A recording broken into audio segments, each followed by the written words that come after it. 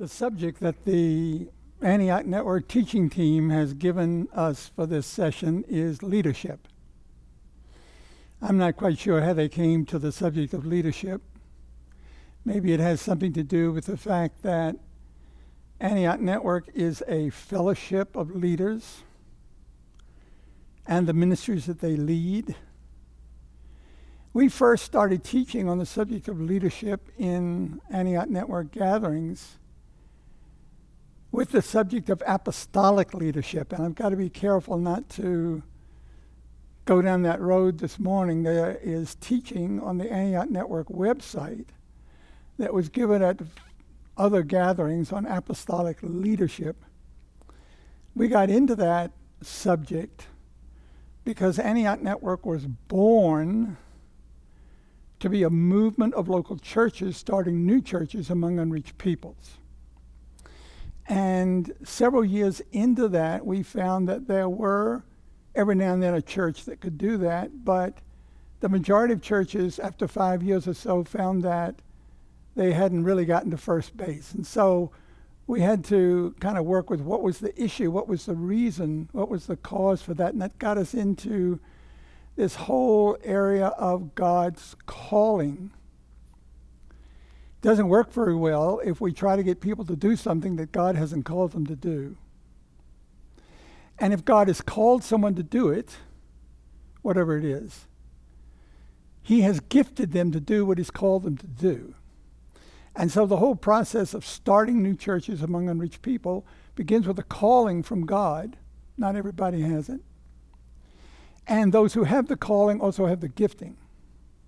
And so that gifting has to be in the New Testament, so that got us into this whole area of apostolic leadership. Anyway, that's another subject for another time.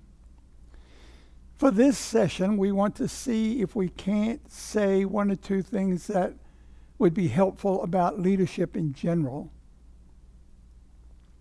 And another kind of catalyst for this is that over the past years, we have been surprised at how many people have come to us and said, there is something unusual that you and Antioch Network have in the area of leadership, and we need it. What is it? We need you to teach about it. And it's been amazing that a number of the voices that have come this way have been Europeans. And I personally find myself in a place in life where when people who are younger than I am and who are very meaningful in my life ask me to do something, I find it hard to say no. In fact, I don't have the motivation to say no. If they want it, I want to give it to them. And so in one way, this session is dedicated to the younger leaders that have asked for more teaching on leadership. Now, I have begun to write on this, and the name of the book is Leaders Following. Well, you say, George, that's a little bit of a weird title for a book on leadership. Leaders are supposed to lead. Other people are supposed to follow leaders. So in what sense is a leader a follower? And that gets us right into whatever secret there might be in Antioch Network about leadership. Actually, it's not a secret, but if you think we do have a secret, I can give you the answer really quickly. If there's any grace among us for leadership, it is the understanding that as leaders, we are primarily followers of Jesus. Jesus is our leader. We're learning from Him. We're watching Him, how He leads. And we're seeking to lead in the way that He led. And so that's where the title of this book that's now being written, Leaders Following, that's where it comes from. And the subtitle is, They Left Everything and Followed Jesus. So the comments that I'm going to share with you during this session come from the first chapter. And the first chapter of that book is the title, Was Jesus a leader? What do you think about that? Was Jesus a leader? And the subtitle of the chapter is The Ultimate Test of Leadership. What would you say is the ultimate test of leadership? Was Jesus a leader? How do we know whether he was a leader? Well, what is it that defines leadership? The ultimate test of leadership is not what the leader does, but what others do in response to what the leader does. So a true leader, a leader after the pattern of Jesus, is not trying to draw attention to himself or be involved in great works or clever methodology.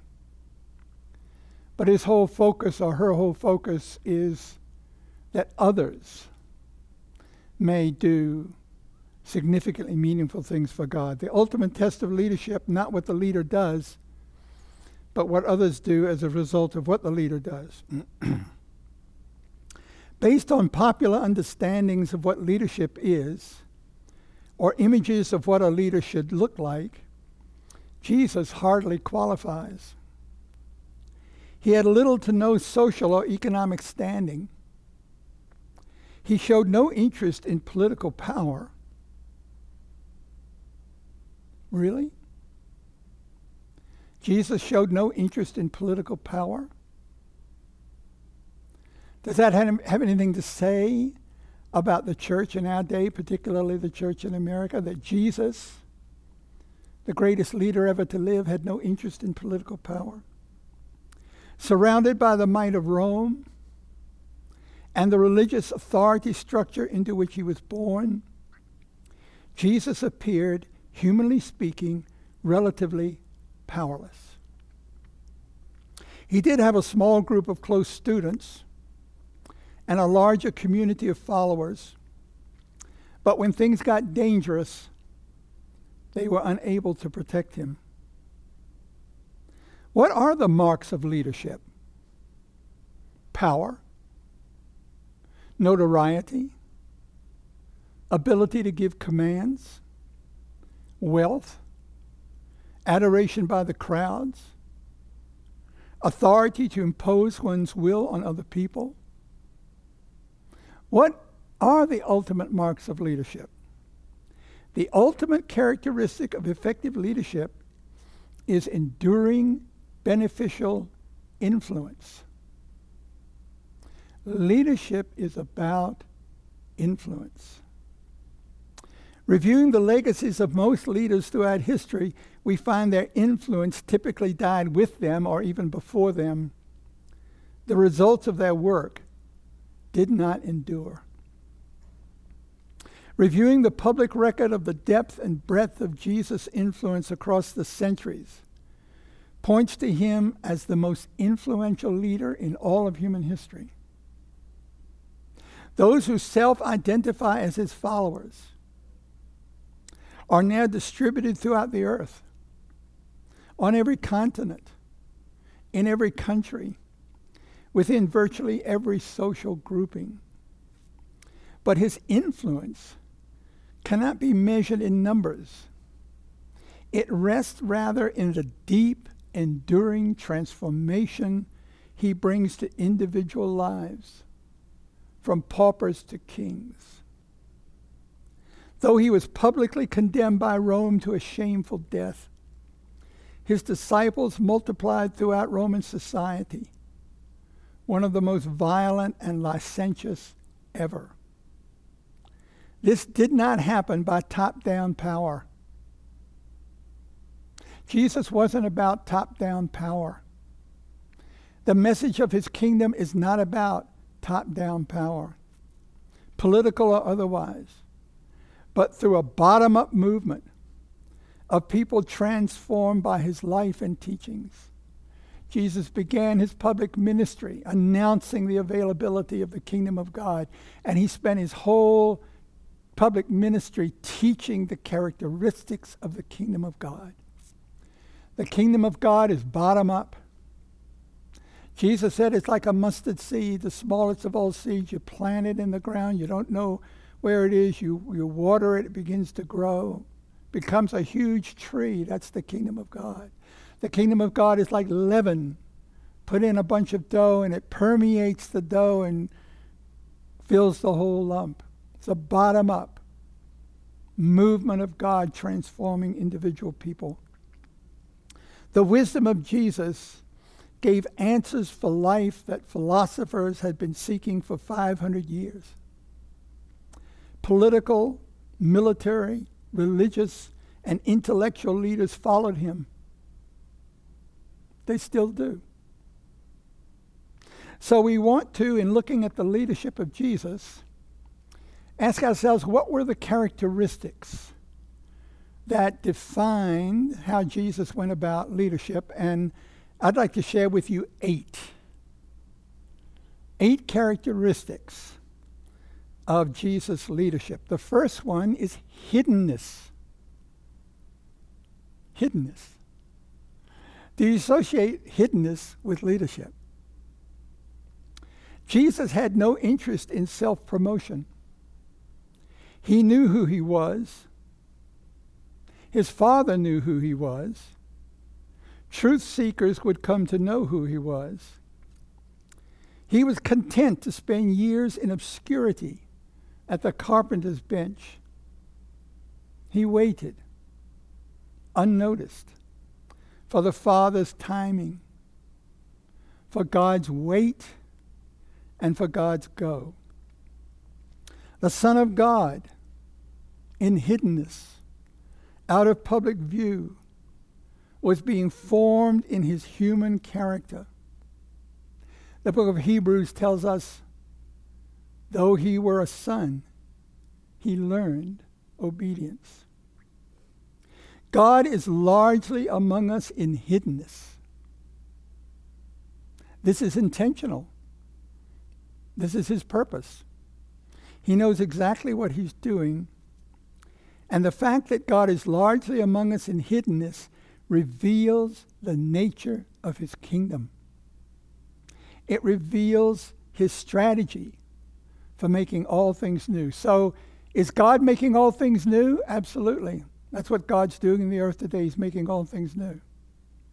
In the midst of all the chaos that we are all internationally experiencing, God is working to make all things new. How is he doing that? We have to understand his presence among us in hiddenness to understand how that's working. And we have to understand that to understand Jesus' leadership. So, first characteristic of Jesus' leadership, hiddenness. Second characteristic, submission. Now, I thought leaders were supposed to get other people submitting to them. I'm a leader. I want those who are following me to submit to me. That's my focus. God is equipping leaders to carry spiritual authority. That's what God is doing in his church. He's raising up leaders. He's preparing leaders. He's equipping leaders for authority. But no one is ready to exercise authority who cannot submit to authority. If a person cannot submit to authority, they cannot be trusted with spiritual authority. So this is absolutely crucial for leaders in giving birth to new ministries. Because one of the most significant things in giving birth to a new ministry is identifying the leaders that God has put there and developing those leaders to the point where they can be trusted with authority. If they haven't learned to submit to authority, they're not yet ready to receive authority. So keep working with them, keep loving them, keep discipling them, keep mentoring them, keep training them. But until they show a heart that knows how to submit, they're not ready to carry authority. Jesus submitted to the authority of his parents. Luke tells us he went down with them and came to Nazareth and was submissive to them. Jesus submitted to the authority of Rome. Render to Caesar the things that are Caesar's. Are we supposed to pay the tax? Well, give me a coin. Whose picture is that on that coin? Caesar's. Give Caesar what belongs to Caesar. Jesus submitted to the authority of Rome. Jesus submitted to the authority of the Jewish leaders. He was clear on how they had strayed from God's way. He pointed out, you are making converts more a child of hell than yourselves. So he was really clear that how they had gone away from God's ways, but he didn't rebel against them. He attended synagogue services. He paid the temple tax. He taught in the temple. He sent a cleansed leper to the priest to offer the gift that Moses commanded. Jesus submitted to Judas. Judas, in his heart, decided to betray him. Jesus did not interfere. What you are about to do, do quickly. And Jesus submits to us. And that links in to this awesome truth that God is among us in hiddenness. And it reveals in shining lights how God is making all things new.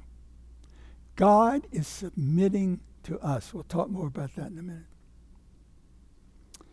So, hiddenness, submission. Characteristic number 3, character. Character. Jesus was fully God, but he was also fully man. He went through the human process of character formation.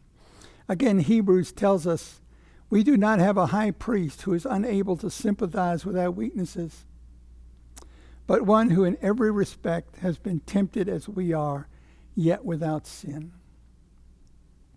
There is a close relationship between hiddenness, submission, and character. God forms the character of leaders in hiddenness. Brothers and sisters, how can we miss it? Moses, God chose Moses for one of the most significant leadership roles in all of history. How did he form him? 40 years in the wilderness. God took Moses from the court of Pharaoh, 40 years in the desert, forming his character. David, out in the pastures, alone with the sheep, formed in his character. Here was Goliath. David was asked, well, how can you go against a lion? He said, when I was out in the pasture, a lion came, and I slew the lion, and I have learned to trust God in the pastures, and this Goliath is going to be like one of those because he has defied the armies of the living God. So David's character formed in hiddenness. Elijah, what authority God gave Elijah. Elijah comes to the king. There will be no dew nor rain these years except by my word. Wow. What authority is that? And then the Spirit led him into the wilderness, and he was alone in the wilderness, and the ravens fed him, and he drank from the brook. John the Baptist. One of my favorite verses in the New Testament is Luke 1:80. You know what that verse says? John the Baptist, John was in the wilderness until the day of his public appearing to Israel. Character. God's leaders are formed in their character. But character, as it relates to Jesus' influence or leadership, extends beyond the purity of his own life. It points to the texture of the life he works into his disciples. I love these words from Jesus, Luke 6. A disciple is not above his teacher, but everyone, when he is fully trained, will be like his teacher. So, how can Christian leadership be governed and described by anything other than the example of Jesus? So we live in a day of the secularization of the church.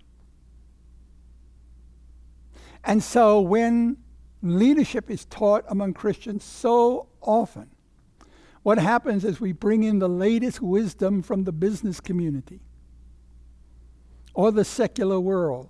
Not that the business community or the secular world doesn't have much to teach us, they do. We honor and respect them.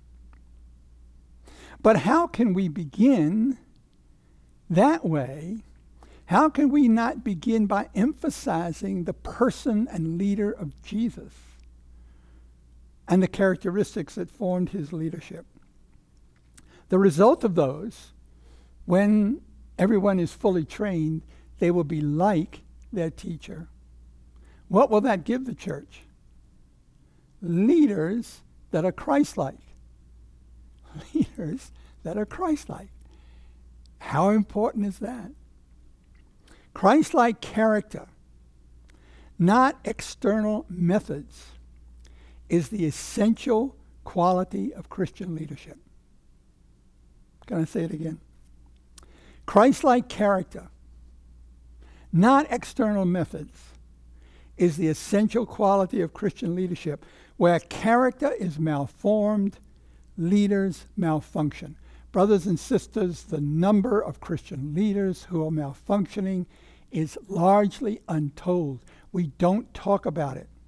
Leaders of large churches, leaders of mission agencies, others in the political arena, those who malfunction are far more than is publicly reported. And the root tragedy of all this is that they have been thrust into leadership without Christ-like character having been formed. And when they fall, they don't know where to go. They don't know where to go.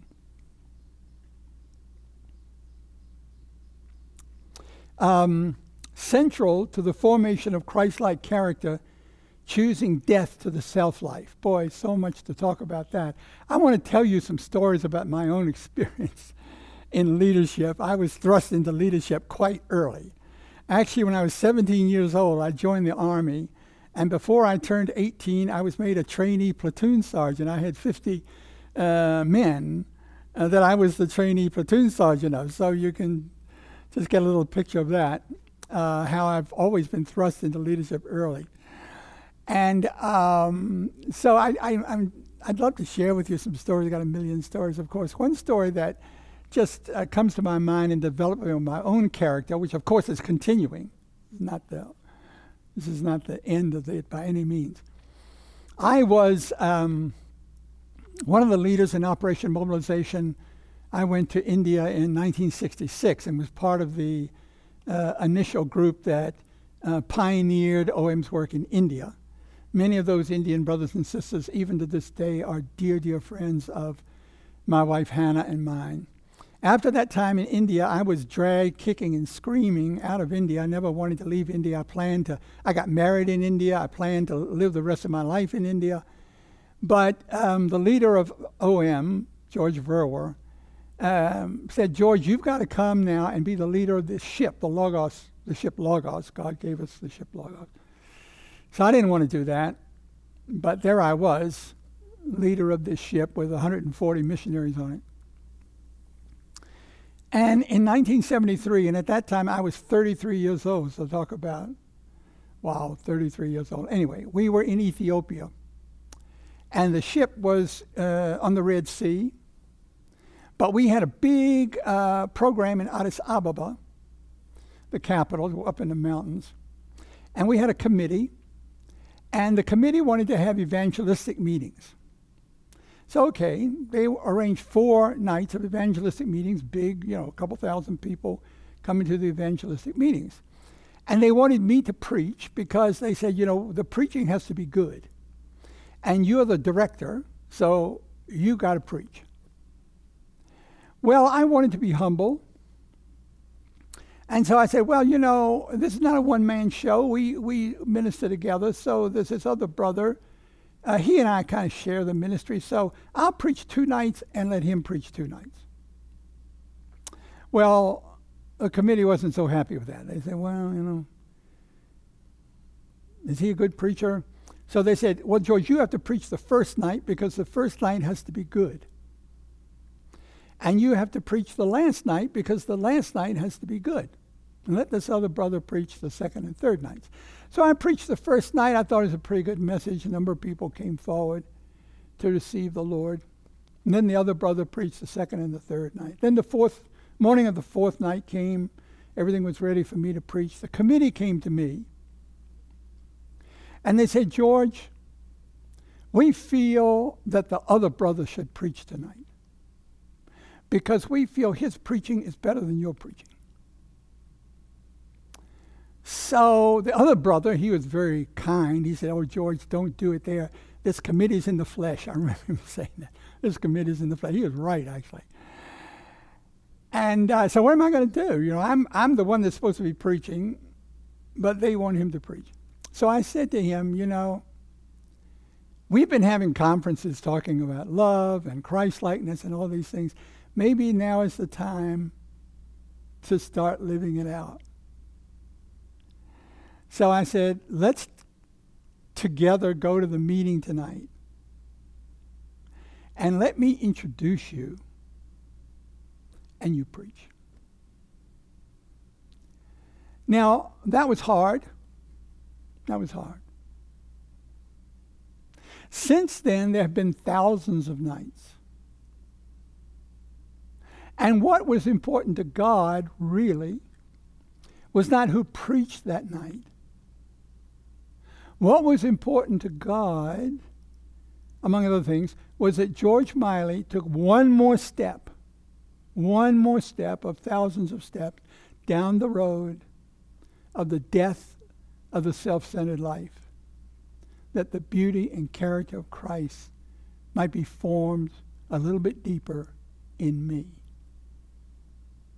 The process still continues.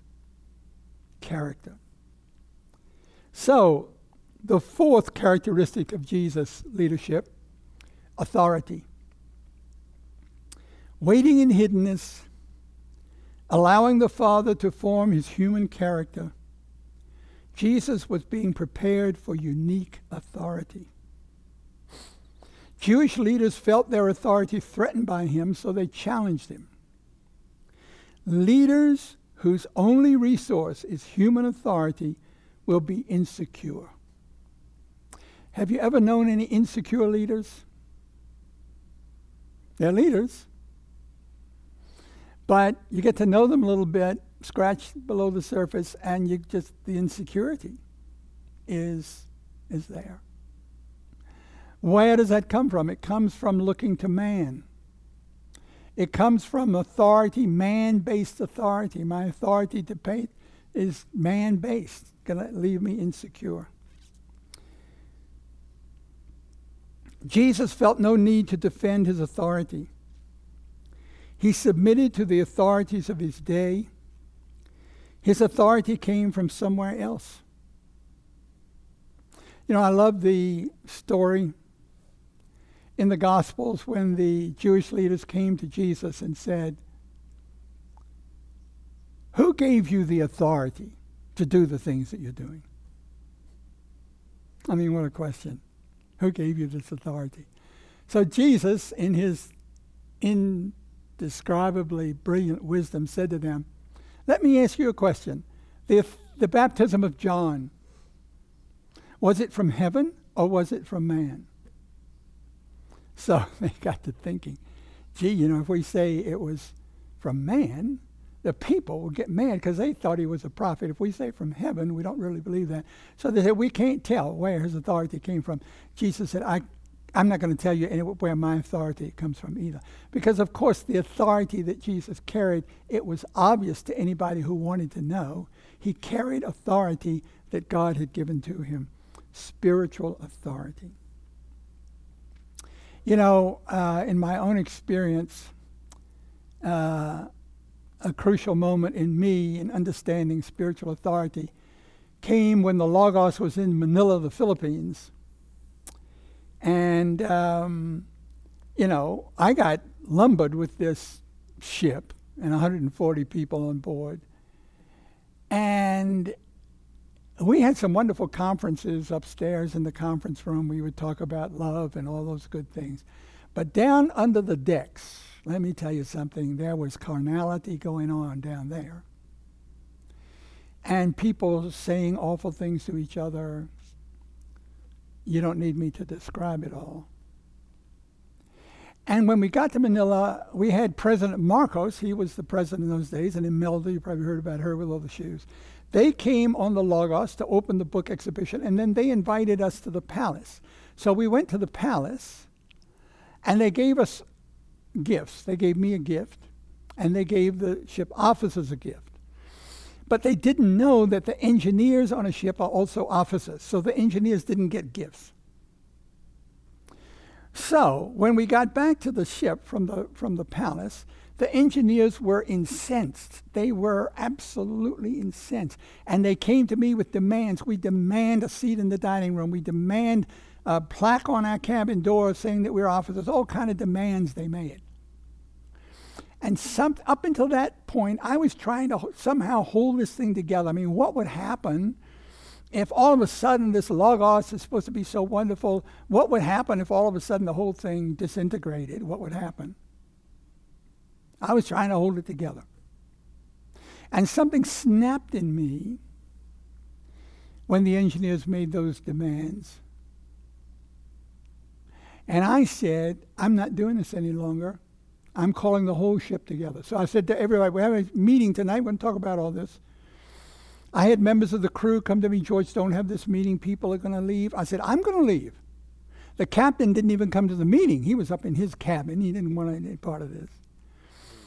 And something broke in me during that meeting. I'm not sure all that I said.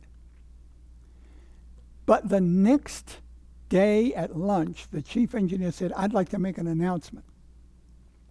So he made an announcement to the whole ship. He basically repented. He said, look, we will sit wherever the chief steward tells us. He repented.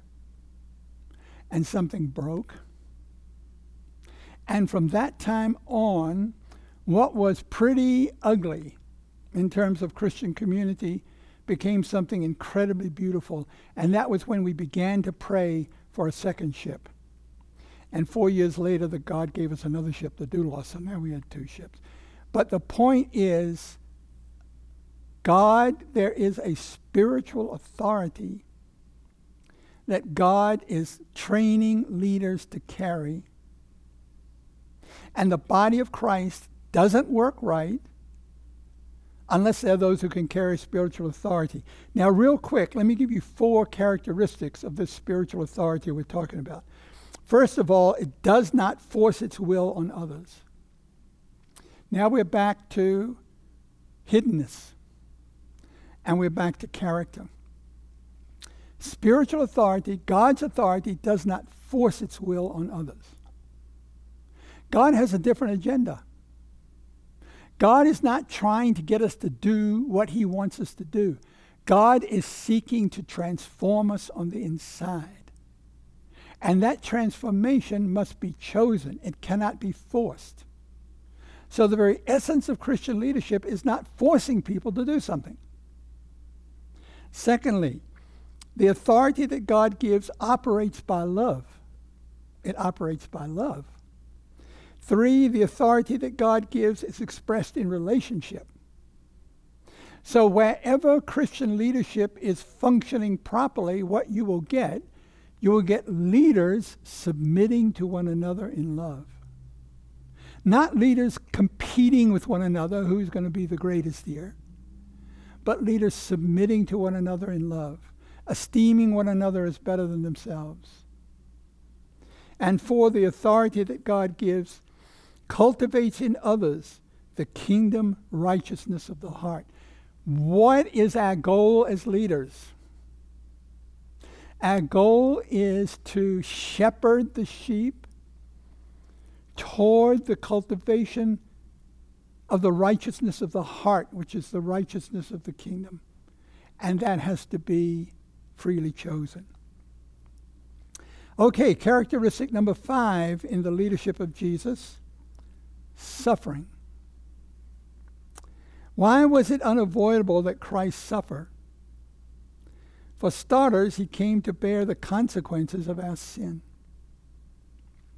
But the causes of his suffering were broader and point to why those who truly follow him will also suffer with him. So there are 3 things that cause Jesus to suffer and 3 things that can cause us to suffer. The flesh, the world, and the devil. Let's talk a little bit briefly about each of those. In Scripture, flesh points to our natural human life. It opposes God because it is me-centered. The me-centered life is driven by agendas of self-interest. You know, back to the ship again. I'm sorry for all these ship. I think that's all I've ever done.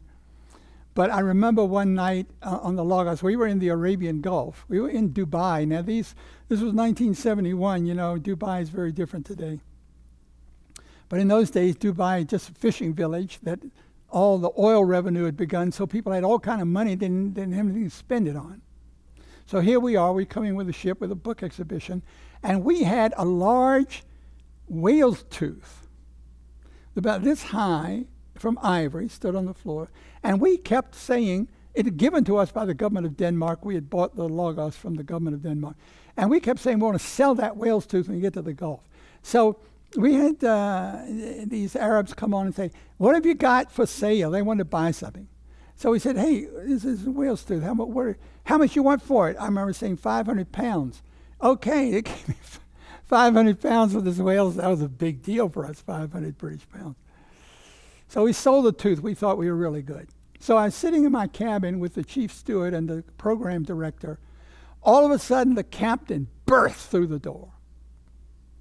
Now, our captain, and you know, this captain's with the Lord now, and the relationship with the captain turned out beautifully. So you won't know it from this story. But he comes bursting through the door, furious, absolutely furious. You sold that whale's tooth. I am the captain of this ship. I am the one that says if anything is to be sold. You don't have the authority to sell one nail off this ship without my permission. You are an American, and Americans have no culture. You don't understand what a gift is. I mean, going on and on and on, on and on and on. Well, that was hard. That was the flesh. And when he finished, I don't know how long that took, but I something like a half an hour, just went on and on.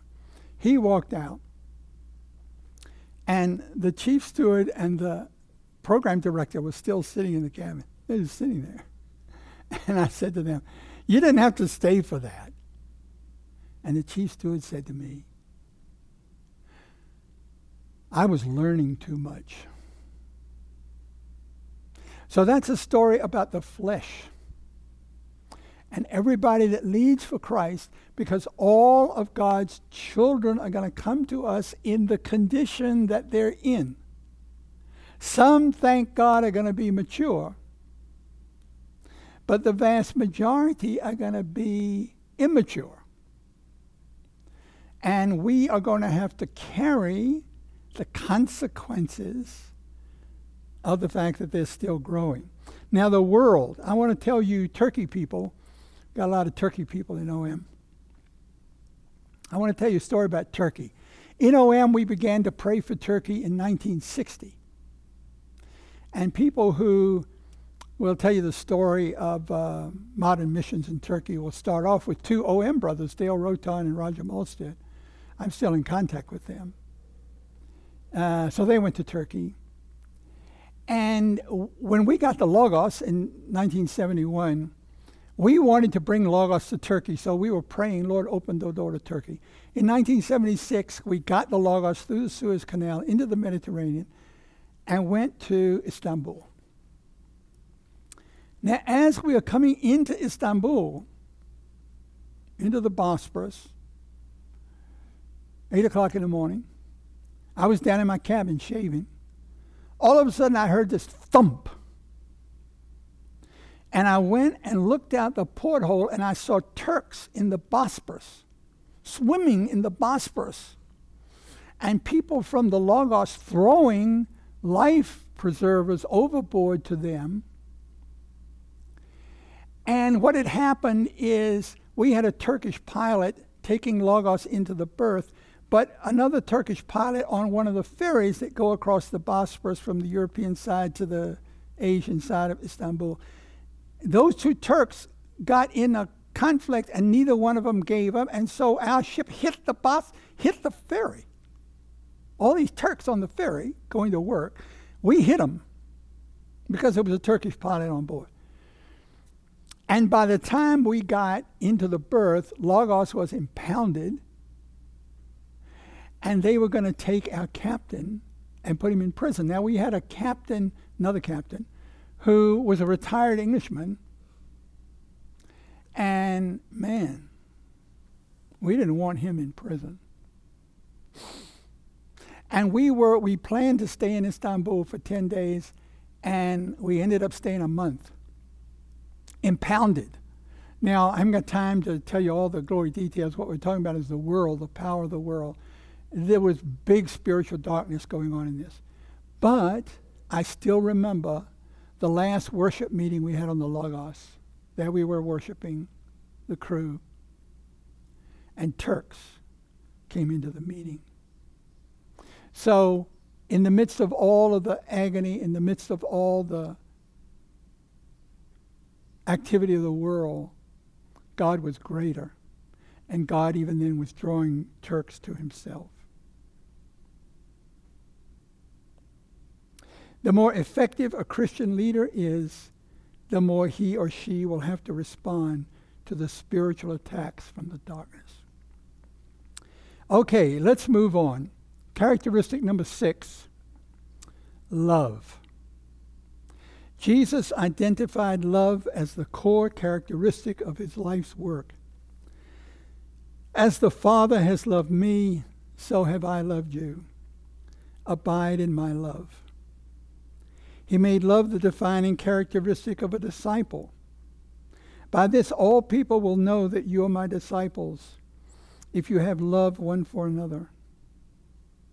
Love, as Jesus taught it, has revolutionized individuals and communities down through the centuries.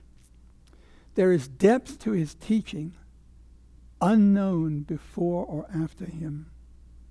Just listen to these words. But I say to you who hear, love your enemies. Do good to those who hate you. Bless those who curse you. Pray for those who abuse you. Love is the most powerful form of evangelism. It manifests the presence of the kingdom. Now I got one more story to tell you. In 2016, Hannah was invited to Lodz in Poland for a meeting of Shemin Nerf, young people from all over the world. They wanted her to tell her story because Hannah's parents, I'm going to tell you a little bit more about Hannah's parents in the next session, but Hannah's parents were Jewish, and they're German Jews, and they were taken from Cologne to the ghetto in Lodz, held there for 6 months, and then they were gassed in nearby Chelmno. So Shemin Nerf knew that this was Hannah's story and invited Hannah to come and tell her story, which she did. And then Hannah wanted to go to Chelmno again. We'd been there before. Ryan Thurman and all the Thurmans were with us. And we went to Chelmno, where Hannah's parents were gassed. The morning before we went, we met in the hotel a German man. He was, I don't know, upper middle class for sure. Lived in France. Got to sharing. And it was obvious that he was carrying a lot of wounds from the fact that his family were Nazis during the Hitler years. And he didn't know what to do with his guilt. So in talking with him, we said to him, look, we're going to Chelmno. Do you want to come with us? Yes, he said, I would like to come. So we went to Chelmno. There's a place in Chelmno, it's marked, where the Jews were put into a gas van. They were put in the van, closed the door, gas turned on, driven to the forest. By the time they got to the forest, they were dead. That's why Hannah's parents were dead. Hannah stood at that very spot. She put roses on the ground for her parents, And on one side of her were 3 Germans, and on the other side of her were another 3 Germans. And one of the Germans was this man that we had met in the breakfast buffet. Can you see that picture? A German Jewish Holocaust survivor whose parents were gassed by Germans, standing in the place where her parents were loaded into the truck, with Germans on each side of her, all of them together bringing to the cross of Jesus that evil and saying, Lord Jesus, break the power of this evil. The love that was there among them. This is the love that characterized Jesus' leadership. Okay, 2 more characteristics and we're through real quick. Characteristic number 7, messaging. To lead effectively requires clear and consistent messaging. Jesus' first public leadership act was one of messaging. That's how Jesus started. The time is fulfilled and the kingdom of God is at hand. Repent and believe in the gospel. Next, he called disciples. He began to train them as future leaders of his movement by imparting his message to them. What was the message? The gospel of the kingdom. That was Jesus' message. Jesus' gospel was the gospel of the kingdom. Jesus' message was the presence of the kingdom, the characteristics of the kingdom. Afterward, the scriptures tell us he went through all the cities and villages proclaiming and bringing the good news of the kingdom of God. What was Jesus' message? The gospel of the kingdom. And the 12 were with him. Where is the gospel of the kingdom of God in the church today? Where is that gospel? Where is that message? Where are the characteristics of the kingdom taught? Where are the characteristics of the kingdom transferred to the people of God? This was Jesus' message, the gospel of the kingdom. Do we want to become leaders? The kind of leaders that Jesus was? Worth focusing on Jesus' teaching on the kingdom. Jesus stayed on message concerning the new availability of God's kingdom with him right up until the time of his ascension. One of the last things we read in Acts about Jesus, he presented himself alive to them after his suffering by many proofs, appearing to them during 40 days and speaking about the kingdom of God.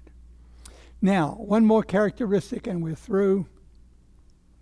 Characteristic number 8, characteristic of Jesus' leadership, reproduction. Reproduction. Jesus had 3 short years to catalyze a movement that would redirect history. What if you'd been given that job by God? Go to earth. I give you 3 years. You have to catalyze a movement that will change human history. You got 3 years. So where did Jesus focus? He focused on developing the leaders for the movement. Now there's 6 processes I want to share with you in closing that were part of Jesus, how Jesus developed leaders. Here are the 6 processes and then we're through. 1, he called them. They didn't volunteer. They knew they were called. Why is that so important? Because, brothers and sisters, Christian leadership will cost you everything. If you think this is some kind of reward, think again. Christian leadership is costly. And you have to know that you're called to it. Secondly, he shared his life with them. Jesus' way of training was life on life, life on life, life on life. He shared his life with them. 3, he taught them. 4, he modeled what ministry looks like. He didn't just teach them, he did that. But then he said, come with me. Watch what I do. So he brought them with him. They watched what he did. Then the time came when he sent them out to do what he had done. Then he brought them back. He modeled what ministry looks like. 5, he released them. This is such an important concept in developing leaders, release. He released them when they were ready. One of the 2 really important mistakes in leadership we want to avoid. Number 1 is never release. just keep people, don't release them. That's a mistake. The second mistake is release them too early. Premature release. They're not ready. They're not ready. He released them. And then the sixth and final process, he protected them. One of the most important components of Christian leadership is protecting the body, protecting the fellowship, protecting the young leaders, protecting those who are still largely in the flesh from hurting themselves, protection. Brothers and sisters, Jesus was the most significant leader ever to live. Let's follow in his footsteps. Let's pray together. Lord Jesus, teach us your way. We want to learn from you.